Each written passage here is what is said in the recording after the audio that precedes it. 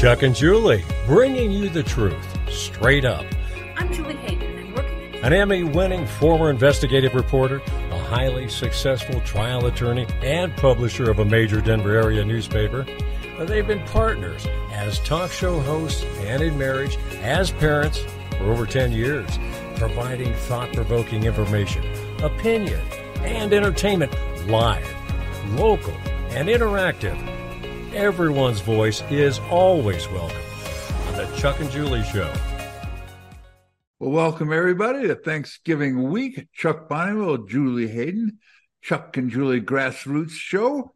True straight up. That's right. The show brought to you by Mountain West Wellness, Advanced Acupuncture and Chinese Medicine. And you just had an appointment with Dr. Jack Schaefer, too. So yeah, I'm feeling great. He felt great, and he shot a very good score on the golf course yesterday, too. Well, not a very good score, but we won't tell you what it was.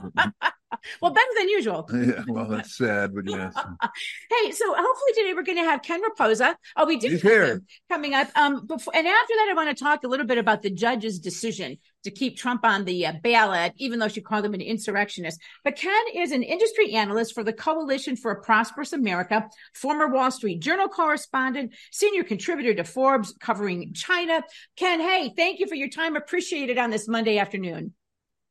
Oh, thanks for having me on. Sorry I missed you guys last time. Don't know what happened. Yeah, I was some mix up. China bots were up to no good or something. Who knows? I think it's a CIA. Well, you economists are all you're all the rage now. Are you thinking about running for president of the United States? Never. After Javier Milei's victory, he just appeared in a couple TV shows, and boom, he got elected by 12 points. I mean, just amazing. Yeah, I can't be that bombastic. I don't know why. I wish I had that in me. I mean, I can, but then it just feels like theater sometimes, you know. Then you get sort of caught up in being that character. You get typecast. You can never go, well, maybe I thought I was wrong about it. Can't do it anymore. Well, no going back. Well, I want to talk to him first about this election, and he is an anacro, a capitalist, a libertarian, Trumpist. Get rid of the central bank, replace the Argentine peso with the dollar, take a chainsaw to huge parts of the government. I'm not sure there's ever been a person who's been elected with that program.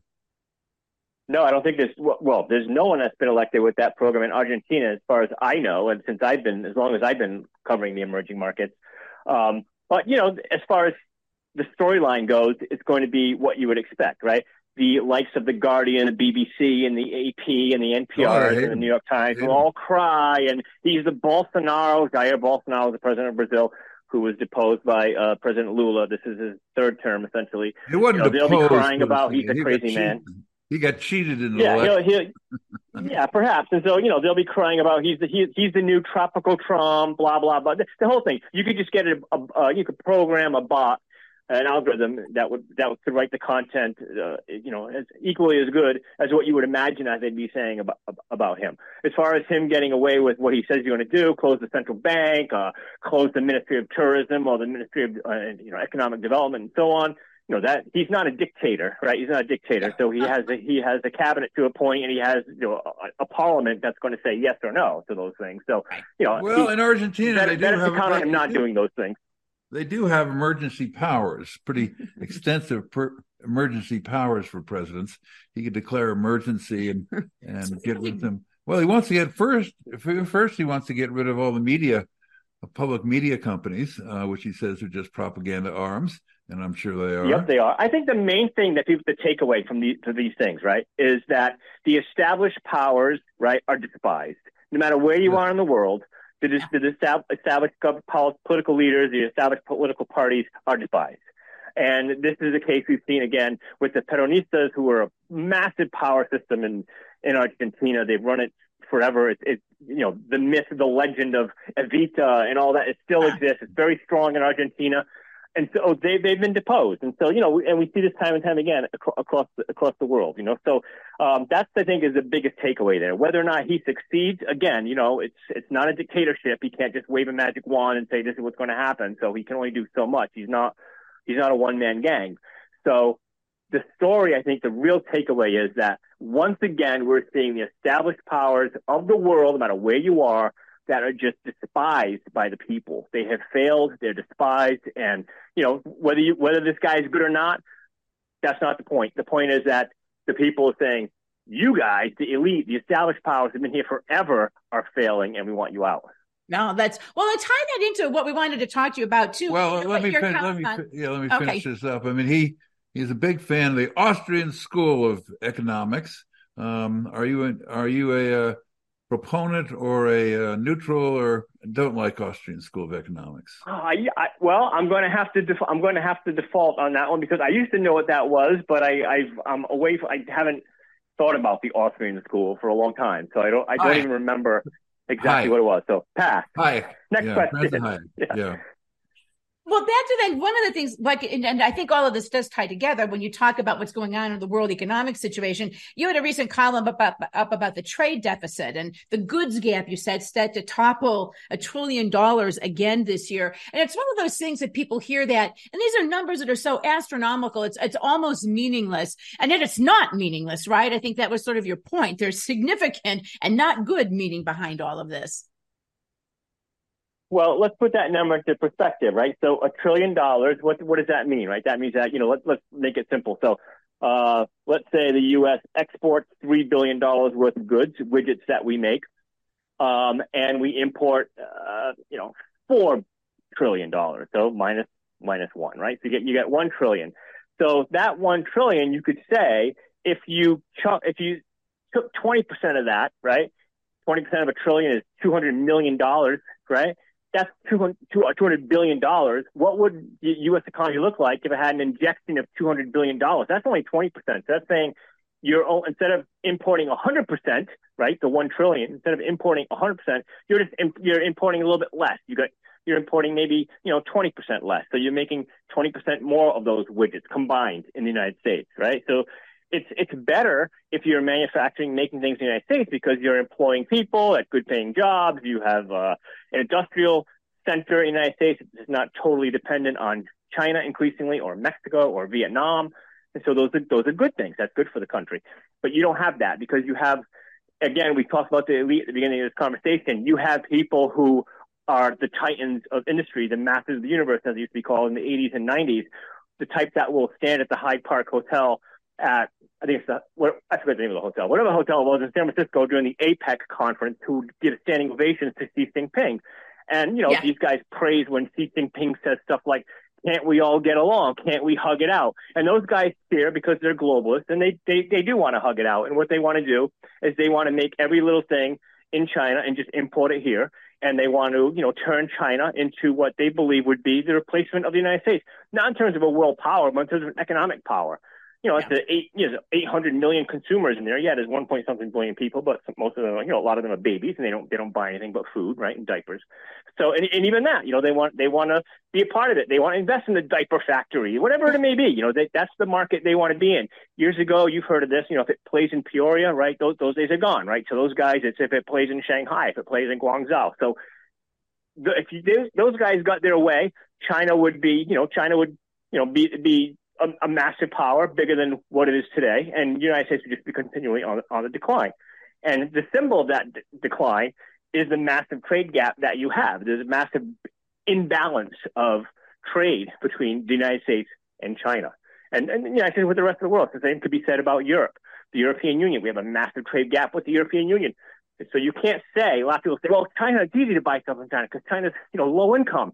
And they make things at a lower price. So, of course, we're going to get things from China. Look at all the stuff in the dollar store. Look at all the stuff at Lowe's. Well, our trade gap with Europe is, I think, number 2, behind China, or number 3. And Europe's certainly not poor. Right. What about one of the things I wanted to ask you about, too, is that once again, we're coming up with the whole climate agenda people are all getting ready. I think they're meeting in Dubai. It was someplace weird they were going to meet. I'm like, Johan. Oh, okay. It's like, that's it. But how, when you look that's in Dubai, I think. I was going to say, that seems like a weird place to hold, since given all the oil, and they don't want oil or anything like that. But looking at what's going on in terms of this whole green movement, you see in Europe, there, I think the UK pulled back, and they're like, okay, we don't have to have all EVs until 2035 instead of like next year or whenever ridiculous they were going to do it. I mean, as the economic impact of some of these Green New Deal policies are being felt by people, they're getting pushed back. And how do you see, but like you said, the global elites of billionaires, they don't care. They want this because it benefits them. How do you see that maybe playing out? Okay, so books will be written about this and will be continually for the next few years. But I'll say it in soundbite form is that, as far as the climate change industry, right, because there is an industry. So forget the fact whether or not the poles are warming and all the other stuff. But there's an industry around it, right? And it is, we're going to erase the old auto industry, which is one of the biggest industries in the world, right? When you look at all things that are sold across the planet, cars are like number 2 or number 3 after like maybe oil and electronic circuits, okay? We're going to destroy that, and we're going to build an entire auto industry as if we were Henry Ford making the Model T, and we're going to start from zero, okay? So in their mind, it's like we got a saturated traditional car market, totally saturated. The Chinese aren't out there buying 3 cars anymore, right? Like the Americans were. Those days are done. So let's erase all that, wipe it out, and let's build all new cars so we can keep this market going. Of course, that's I think part of their mindset. We have this with other areas in the industrial powers as well, like things like fuel, for example, right? We don't want to use oil and gas. We're going to do a new fuel, so we're going to make more solar panels, or we're going to make more windmills, or we're going to do whatever else, long life batteries. It's a whole new industry that's created through this climate change policy. That's one thing in terms of what those guys think about, the venture capitalists and Wall Street. That's how they view it, right? They're not worried so much about whether the poles are warming or not. They're looking at it through that lens, okay? The other thing that I would say about the climate change story is that for years, China has taken a cue from Brussels and Washington on their panic attack over climate and said, yes, we agree the climate is changing and the planet is melting, right? Remember this summer, the planet was melting? Yeah. It was a big, I forgot what the UN guy said, but the planet was melting, and we're going to be the guys that make all your electric cars, all your electric car batteries. We're going to be the guys who make all your solar panels. We're going to be the guys who make all your windmills. And that's what's happening. Yeah. That's what's happening. China has plagued them like a fiddle. And so the West really doesn't have anything. I mean, we have Tesla. At least we have Tesla. So they make Tesla batteries, even though Tesla's pretty dependent on Panasonic, which is a Japanese company. But other than that, there's no such thing as, other than Tesla, there's no such thing as an American EV battery maker. And you don't have a EV without a battery. So, and China's the top 5 of the top 10. China dominates the top 5, so with Japan and South Korea being the rest. There is no Mercedes-Benz EV battery. So it doesn't exist. They're totally dependent on Asia. So, this is a market that there's no such thing as a German solar panel maker, at least not in the top 10. Nowhere near it. It's all Chinese, almost all Chinese. So, these are industries that China has dominated. So we're handing them more stuff. Luckily, we're limiting our oil and gas production. So China can buy it from Iran. I can buy it from Russia and stuff. So luckily, we're limiting that down to the lowest level we can possibly get to, which is great because Europe has a huge need for it, but we don't want to supply that either. Is it just masochism? I mean, or stupidity, or just or they think we're stupid. We are stupid. Well, I mean, okay, and so in the West, right? How they view it, right? So there's a lot of moving things, right? Whenever you're trying to examine, or analyze human systems, right? It's very difficult because there's so many moving parts, and people or institutions that you think are not on your side or the bad guys, all of a sudden they flip really quick and they change their mind. So let's look at something like China, right? Which is all the talk all the time. So Vanguard is a huge Wall Street firm. Second, probably only to BlackRock in terms of asset under management. Well, guess what? The company I work for, Coalition for a Prosperous America, did a big report on how they're investing in Chinese defense contractors and subsidiaries, even of subsidiaries of companies that are off limits to invest in. They're still there. And so they've been forced to sell some stocks over the years, like last year they did. I don't know if they've sold any recently that was mentioned in this report. But they did decide recently that they're leaving China. So JP Morgan is there, Goldman Sachs is there, BlackRock, they all have offices in China that sell securities to the Chinese population, and Vanguard is out. So, I mean, you would never think that. You don't think a biggest Wall Street company has left the Chinese market, decided it's not going to sell securities to the mainland Chinese for their retirement and whatever. They're not going to do that. That's amazing. So, a lot of things can happen. And as far as the normal, usual suspects in the West, again, they want to weaken the traditional fossil fuel industry, and they want everybody to go, they want to create a post-fossil fuel world. They want to start from scratch. They're building an entire new industry, and that's what gets a lot of these investors excited. Years ago, I used to go for Forbes. I used to go to Schroders investment bank in London, and this is what they would talk about all the time. They love this stuff. Well, and particularly when you have the government forcing it on people, that makes it even easier, right? It doesn't, never mind. That makes them love it even more. Right, because well, how does, given the fact that, as you said, I think China has computer chips. China takes care of China economy, I'm told, is, and I'm never sure exactly why, but it's struggling. It's the real estate stuff too. I'm not sure what it is. It's birth rate or it's something else. It itself is struggling a great deal. What do you say about those facts?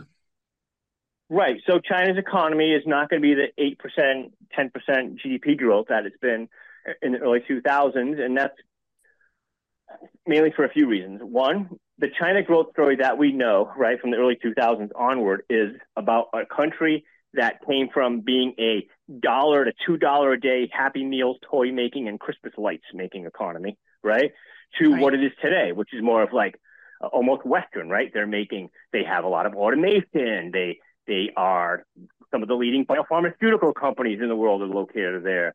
They own TikTok. They invent TikTok. Show me the French app you have on your phone. Show me the German app you have on your phone. You don't. Yeah. You don't have it. It's Chinese. Chinese guys are on there. So it's totally different. And these things don't require as many workers that were required to make, let's say, a iPhone, right? So the economy has changed. And of course, in the last few years, you had COVID with Xi Jinping and the Communist Party's ridiculous zero COVID policy where everybody had to hide away from the magic virus.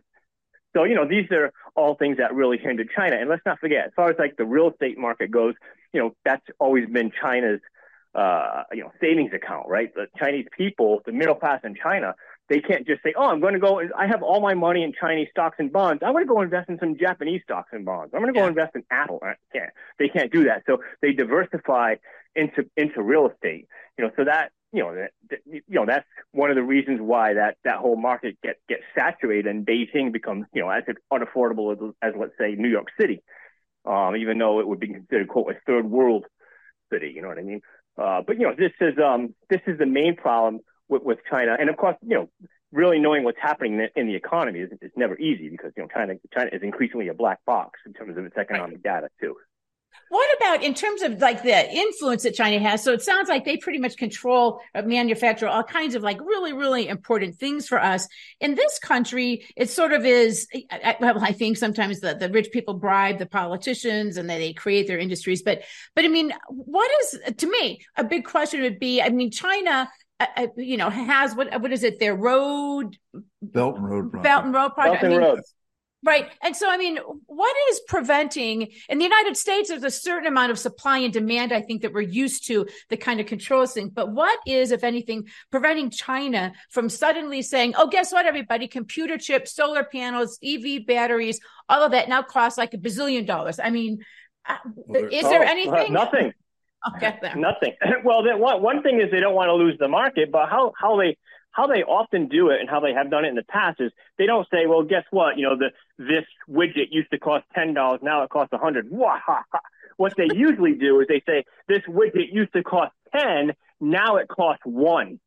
That's what they usually do because this way, now if you're a Brazilian company or an Indonesian company or, God forbid, an American company and it costs you $5 just to make it, you're out. You're done. You're out of the market. So China just said, we don't care. We'll take away your market. We'll make it for $1, but we just gained $100 million a year from your market. That just died. We just killed. Oh. Right. Oh, well, that's which is classic capitalism. You undercut your thing, and then you raise your price once you get. Well, not really though, Chuck. Right? Because they're not concerned about profit in many ways. In that case, you see what I'm saying? They're not worried about whether or not they're making money. They're worried about that they have the market share. So they can make sure that the 800 million, eligible workers in China are employed. Sure. Right.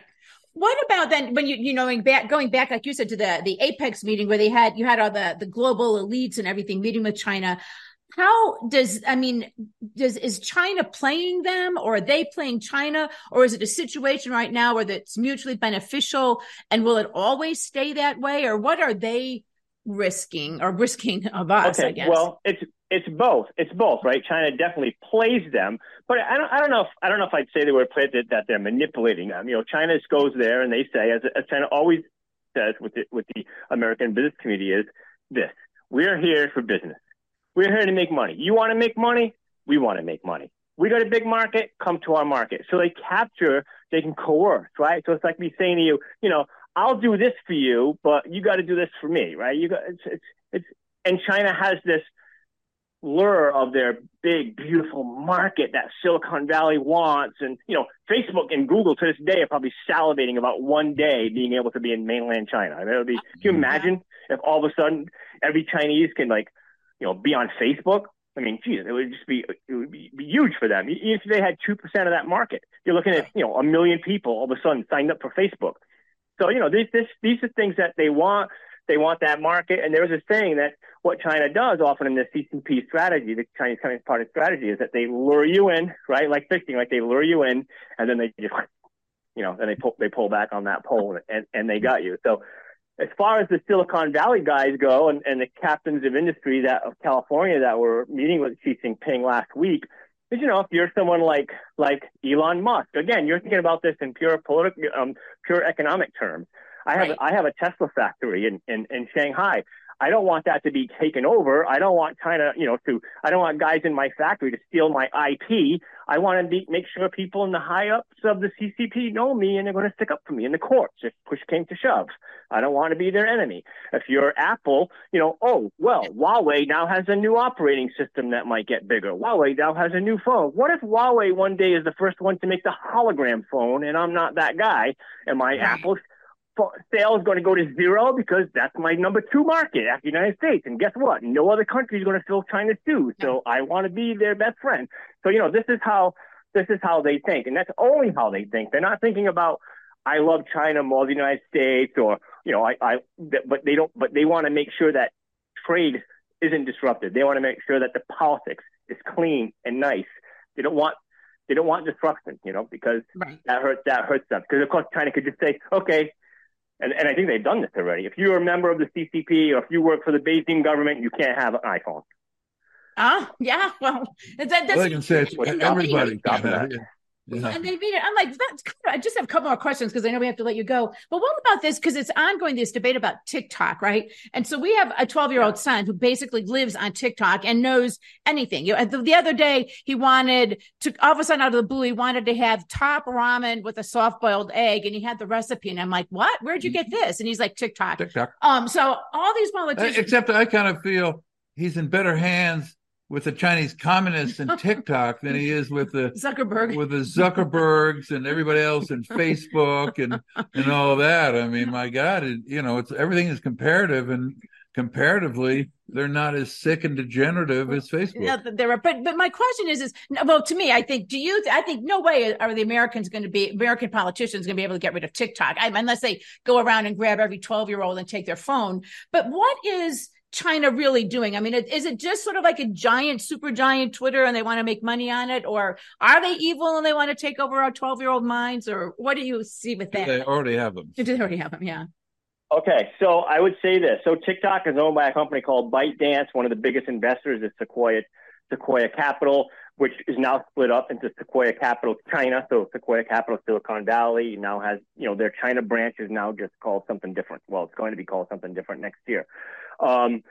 They're interested in making money. So how do you make money on TikTok? Because I don't think anybody pays for TikTok. So what they do is they collect a lot of data, right? They collect a lot of data on people, just no different than the way Twitter makes money, or Facebook makes money, right? Now, of course, ByteDance being a Chinese company, right? That if you're a Chinese company, then, if you believe the FBI, right, and the Democratic Party manipulated and talked to and pretty much owned Twitter at one point before Elon Musk took it over. If you even remotely believe that, then imagine what the CCP does at TikTok.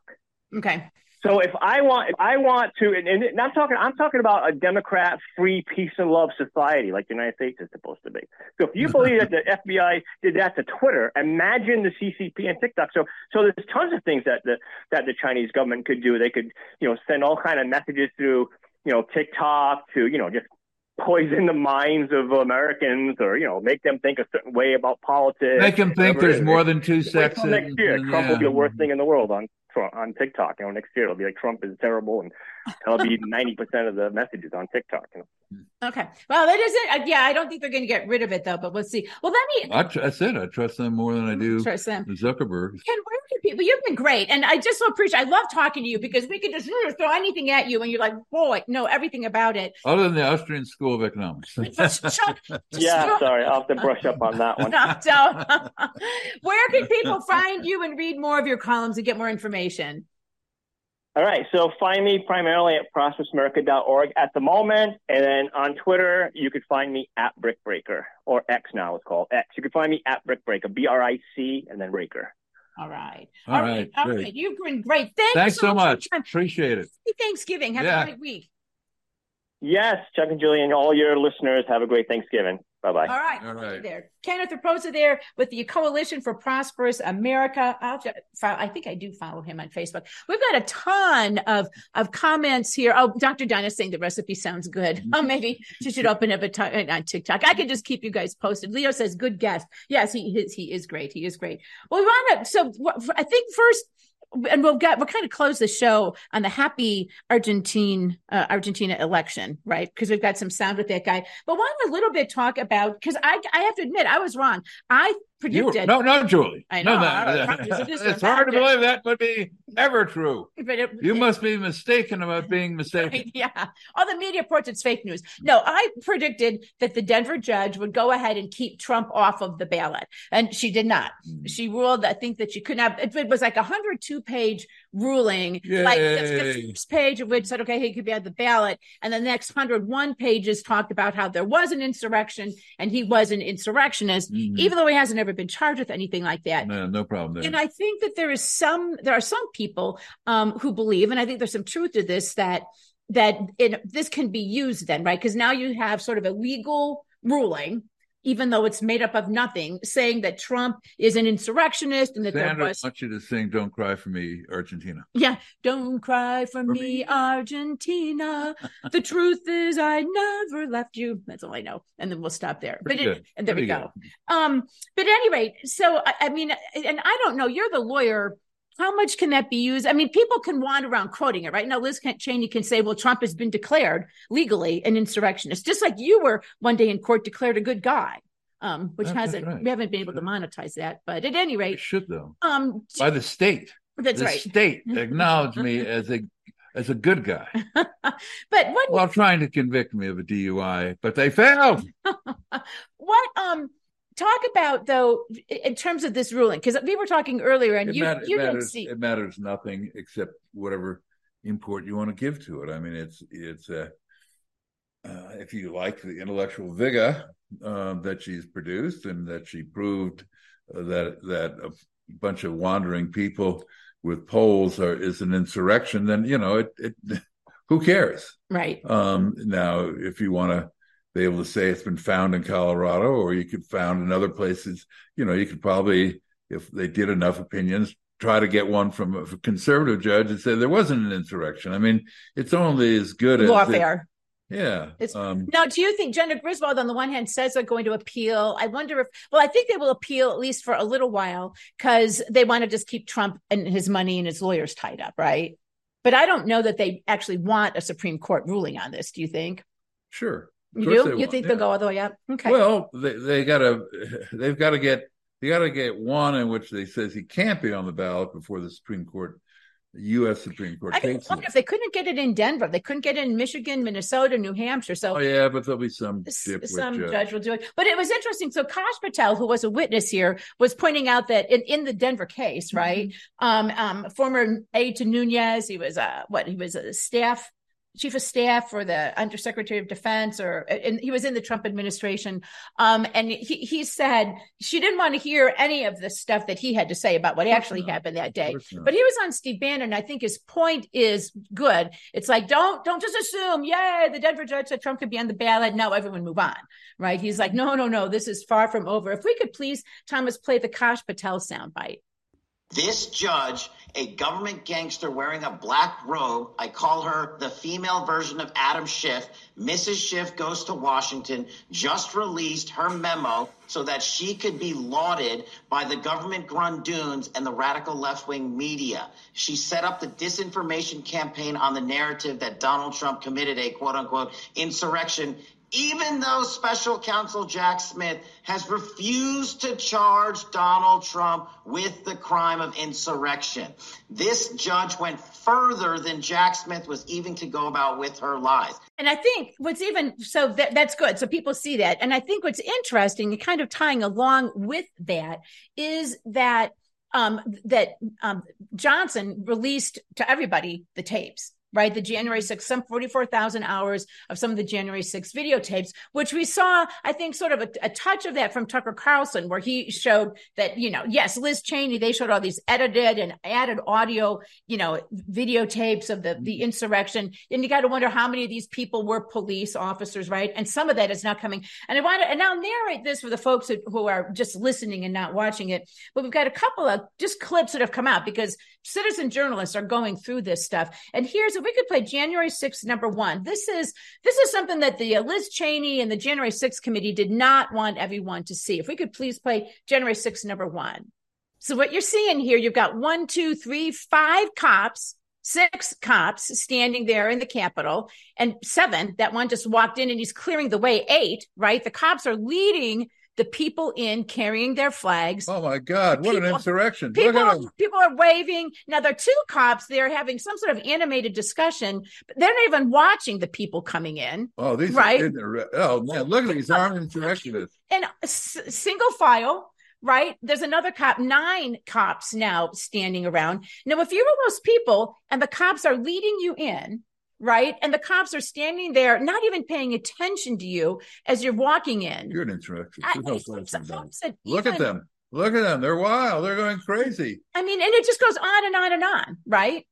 Then they're waving at the cops, and the cops are just kind of standing there, shuffling their feet. I mean, and like I said, clear insurrection. That goes on and on. The Denver judge saw that and saw for what it was, a violent, incited riot. Right. They're leading, and thank God those guys have the official dog whistle when Trump says, protest peacefully and stuff. That means kill. Right. You have to just know the magic words, like peaceful means kill. It's kind of an Orwellian deal. Exactly. And you look at the cops who testified there who are crying and sobbing and who are suffering. Those cops, and you look at that video, so we saw a total of 9 police officers, 3 of them walking in with the people, leading them and embracing. They're not turning around and saying no. The other people, they wave at them, and they're just having this discussion, but they're not even looking at the people. Well, they're fearful alive. Yeah. Are we going to get out of here alive? It's ridiculous. Are we going to make it alive? Has a point. There was a fellow in a red sweatshirt ended up committing suicide after being charged. That's right. Yeah. And they show he wasn't doing anything at all. From Jim, wow, was that Insurrection 101? And then Dr. Donna says he was only going to get a minor charge in jail time. Then they came back and told him 9 years. I mean, you're right. Some of those people are getting lengthy periods of jail time, right? Yeah. I mean, it's an insanity, right? I want to play another one because this is interesting too. Every time they talk to Christopher Wray about undercover agents and informants there, I mean, they've admitted that there are like lots of them. One of the reasons they didn't want to show the video is because there were so many of them that they would be. I mean, clearly they were there. There was another tape, and I didn't have time to pull it, where they show it's a guy who apparently turns out to be an FBI informant or an agent, is using a hammer trying to break a window at the Capitol. And the Trump supporters are trying to stop him from breaking the window. But I want to play this videotape. And again, I'll kind of narrate it for folks who are listening. If we could please play January 6th, number 2. So what you see here is a guy in handcuffs, right, wearing a helmet, and the cops bend him over and they're taking his handcuffs off. It's calm. It's peaceful. I mean, he's one of the protesters, apparently, allegedly, right? So now they've taken his handcuffs off. And what does he do? He fist bumps the cop, right? They fist bump each other. And they take the handcuffs off and like, okay. Let me guess, he wasn't charged. Right. I mean, and then they talk for a little while and they say, hey, all right, see you later, bud. Okay, yeah, see you later. All right, bye. And they kind of wave at him and he walks off. And then they just kind of talk amongst themselves. Now, I kind of tell you what I believe that is. That was an undercover agent or perhaps an informant, right? Because I've seen that happen many times. When you have drug cases, things like that, right? They arrest everybody. They arrest everybody. And there's an informant in there, the police informant. Well, they don't want everyone to know he's the informant, right? But they don't come up to him during the arrest and say, hey, good job, informant, right? No, they arrest him with everybody else. They take him off to a quiet corner and then they unarrest him. Right. So, I mean, you don't see. So why is this January 6th protester being unhandcuffed? So that was just one that they got, right? I mean, can you imagine out of all of them? And this is from Leo Jim, they would have gotten an F for Insurrection 101. And Sandra says FBI agent.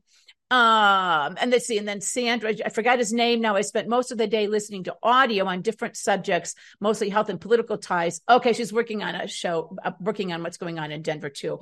But anyway, so I think that's just some clear evidence that there were FBI agents and other informants. Maybe they're CIA, maybe they're, or just state police. Maybe they're Proud Boy guys who were infiltrated, right? And, I mean, but so again, that one of the reasons they didn't want that is this whole insurrection narrative, which I think people are kind of over anyway, is falling apart.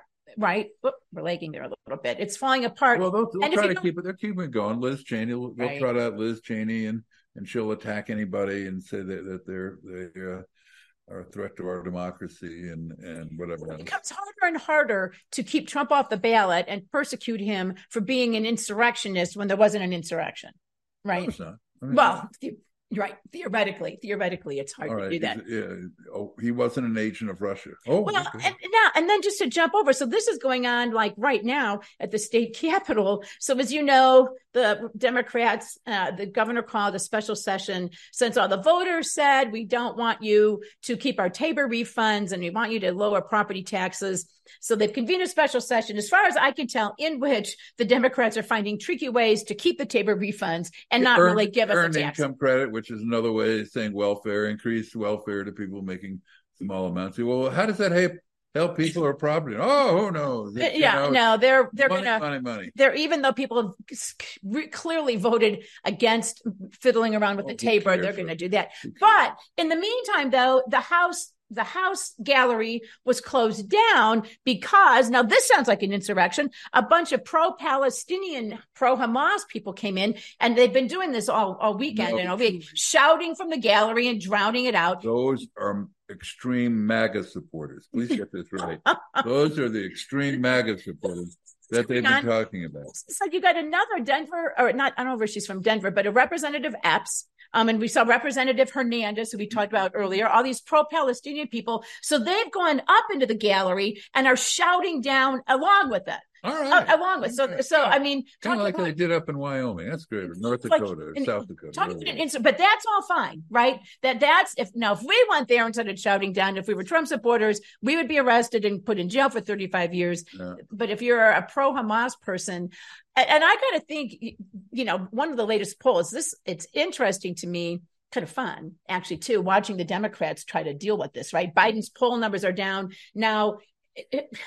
Young Americans don't like Biden anymore because... And they're anti-Semitic. The young anti-Semitic Americans. Right, exactly. They don't, they're like, why? They support Hamas. Mm-hmm. Right? And you kind of wonder, where the heck is that coming from? I mean, if you're Joe Biden, well, yeah, really, if you're Joe Biden, you got to be like, where did all these hateful young people come from? They love me. Well, I have no clue about, to me, you read about some of the horrific sex assaults. I mean horrific sex assaults, yes, right? But those are collateral damage in a freedom fight. Ignorant American women representatives being in support of that. right? Well, squats, I mean, it's totally like, in sports. right. I mean, never mind the fact that it would happen to them if they went over there. Other than AOC, most of them would not be sexually assaulted because the Palestinians have certain standards, and they wouldn't. Yeah, they would not let them. This is from Charlene. So the event was orchestrated by provocateurs to paint Trumpsters as public enemy number one. False flags everywhere, not just limited to the United States. Oh, exactly. It's no different in its own way of when you have Hamas, right? So what do? They build their whole tunnel sets and weapons supplies and arsenal supply places underneath a hospital, right? And then they tell the media, oh, they just bombed a hospital, right? And then you go, oh, they just bombed a hospital. It's the same thing. It's like, and the media is clearly going along with it. Well, I mean, it's sort of like the January 6th thing, though, right? It's like insurrection. And now you have all this tape of all these people calmly walking through. It's like showing them, here's a tunnel. Here's a Hamas tunnel. They're like, no, you bombed a hospital. And it's like, no, but it's the same thing. You see all of this tape. You don't see any of these people saying, oh, I guess maybe it wasn't. But, Liz Cheney was like, well, we never saw that tape, right? They don't talk about that at all. Liz Cheney. How did she stand herself? Well, I don't know. Adam Kinzinger. So we'll have to see. I'm kind of jumping all over the place, but there just is so much interesting going on. And we'll get to the Argentine guy in about 5 minutes. One of the things that you have heard, again, sort of the false flag, Charlene, Media Matters, which is a company founded by David Brock, funded, I think, by George Soros, extreme, very radical progressive, right? But they're kind of like the Southern Poverty Law Center. They put stuff out and the lapdog media quotes them, right? Sure. So Media Matters initially started pressuring Apple, Disney, IBM, all kinds of people to pull their ads from Twitter, which they did, or X, saying that, they were putting ads next to anti-Semitic things. Now, never mind the fact that half the Democrats anymore are anti-Semitic. So why that's bad, I don't know, right? I mean, it's like, but you're all anti-Semitic. But anyway, put that aside for a second. Just for a second. Yeah, you can't try to figure them out because they'll drive you crazy. And so they pulled all of their ads. Well, what Elon Musk, since he owns Twitter now and can look at the algorithms, what he was able to determine was, and I think somebody else duplicated this, was that what Media Matters did, and they did this to us, they created fake accounts, and then they manipulated those accounts like bazillions of times, over and over and over and over again, and reposted it to come up with the appearance. And I don't totally understand all of it, so I apologize if you're like, what is she saying? But what they did is they created fake accounts, Media Matters did, which is what they do with bots, right? And then they manipulated the post to make it appear as if anti-Semitic content was being posted, and then there was an IBM next to it. Now, Elon Musk has said, I'm going to file a thermonuclear lawsuit. He hasn't done that yet. I hope he does. Yeah. I guess he's calling his lawyer. He's like, first thing Monday morning, the lawyer's like, Elon, I can't do it that quick, Sanders, didn't Media Matters start in Denver? Brittany Peterson's husband, no. But he's involved, yeah. No, Brittany Peterson's husband, Ian Silveri, started Media Matters of Colorado. So he started a sub-branch here in Colorado, but I think he's no longer around. But well, it's all merged to Progress now. No, there was a Media Matters Colorado, but they're saying they portray themselves as news organizations, but they're not. And what's a news organization? Well, that's a good point. But I think fortunately, most people, at least most Republicans, the other day, in fact, we had somebody call and say, oh, the Media Matters people are calling me. And we're like, don't talk to them. They're just a bunch of idiots, right? And they're all they're going to do is they're going to put out whatever they want. But here, though, I think, and now they've messed with Elon Musk, right? I mean, well, he has the capacity to do something about it. Right. And he has the capacity to prove that they did it, right? And to prove that it's not true. And then they put that out. So that'll be interesting to see. And then, so finally, more about the new president of Argentina. But this is sort of shocking everybody, sort of a Trumpian kind of thing. Well, he's far more Trump than Trump. And he got into politics 2 years ago. 2 years ago, basically he'd been a talking head on some Argentine podcast, no, I'm kidding. Television as an economist, and then he just zoomed off. He was a soccer goalie and a pretty good player, apparently. He also played in a rock band, and he's kind of, his hair is all over the place. but he's said that he's going to just change everything in Argentina, and there's no template for that. The most of the time when huge state industries go private, it's seized. That's how you get oligarchs in Russia and Ukraine. But he just wants to eliminate them. He doesn't want to seize them. Well, I'm going to play. Well, for the natural gas and oil and some others, you don't eliminate them, but you do put them back into private hands. And how to do that is going to be an interesting one. But he's got the right. Well, this is why I'm going to play a videotape. And again, I'll be like the interpreter here. Thank God, I've got Julie here to not that I for speak. I can read the captions underneath for the people who aren't watching. If we could if you could please play the Argentina soundbite. This is the President Milei. So what he's saying, he's pulling all these labels. It's Ministry of Culture, out. Ministry of Environment and Sustainable Development, out. Ministry of Women, Gender, and Diversity, out. Even if you resist, he says. Ministry of Science, Technology, and Innovation, out. Out. Ministry of Education, Indoctrination, he says, out. Ministry of Transportation, out. He just goes down and he's like, ripping him off of a board. Yeah. The thievery of politics is over. Long live Dan Liberty. All right. But, in a way, that's what they're freaking out because Trump's talking about doing that too, right? Well, Reagan talked about getting rid of the Department of Education. And, of course, he had zero success as Tom Tancredo worked in the Department of Education, trying to get it go away, and, of course, never could. But it's if he can do 1/10 of what he's promising to do, and, of course, he does have a parliament, as a prior guest indicated. I can call it Congress. And his party only has about 10% of the seats. But if it goes with the center-right one who supported him in the election at the end, they'd have over 50%. So he probably can do a lot of the things he wants to do, and he's not going to do a George Bush or he's not even going to do a Ronald Reagan. I mean, he's really going to try to get things done. And the fact that 40% of people in Argentina live in poverty. And, the 97.6 of the percent of the population is European and some with mixed Indian and European. And so it's got a lot of Italian, Spanish, Germans, Irish, and it's pretty educated one. So, I mean, it was economically ahead of Canada in the late 1930s. And then Juan Perón took over and socialism took over, and it's really that worked out well. Yeah. Well, it's held Argentina for 60, 70 years in its thing. And it's boom. I think as Kenneth Rapoza, our guest, said at the beginning, though, what we're seeing there, and not just in Argentina, hence Trump is up like 67% over all of the other Republican candidates. He beats all of the polls are now starting to show he beats both Biden and Kamala Harris head to head, in the race. There is, I think, this general which is why there's reason for hope, guys. People despise the people in power. They get anymore that the people in power are screwing us over, are taking away things that matter to us. Like Charlene is saying, they hate Elon Musk because he allows free speech. And if you're trying to destroy a culture and a nation, you can't have free speech, for God's sakes. People might mention it. That is what's going on. He's going to have a lot of enemies. He doesn't like the Russia invasion of Ukraine. He won't do business with China or Brazil or other socialist communist countries. Biden people certainly don't like him. Yep. The world media hates him.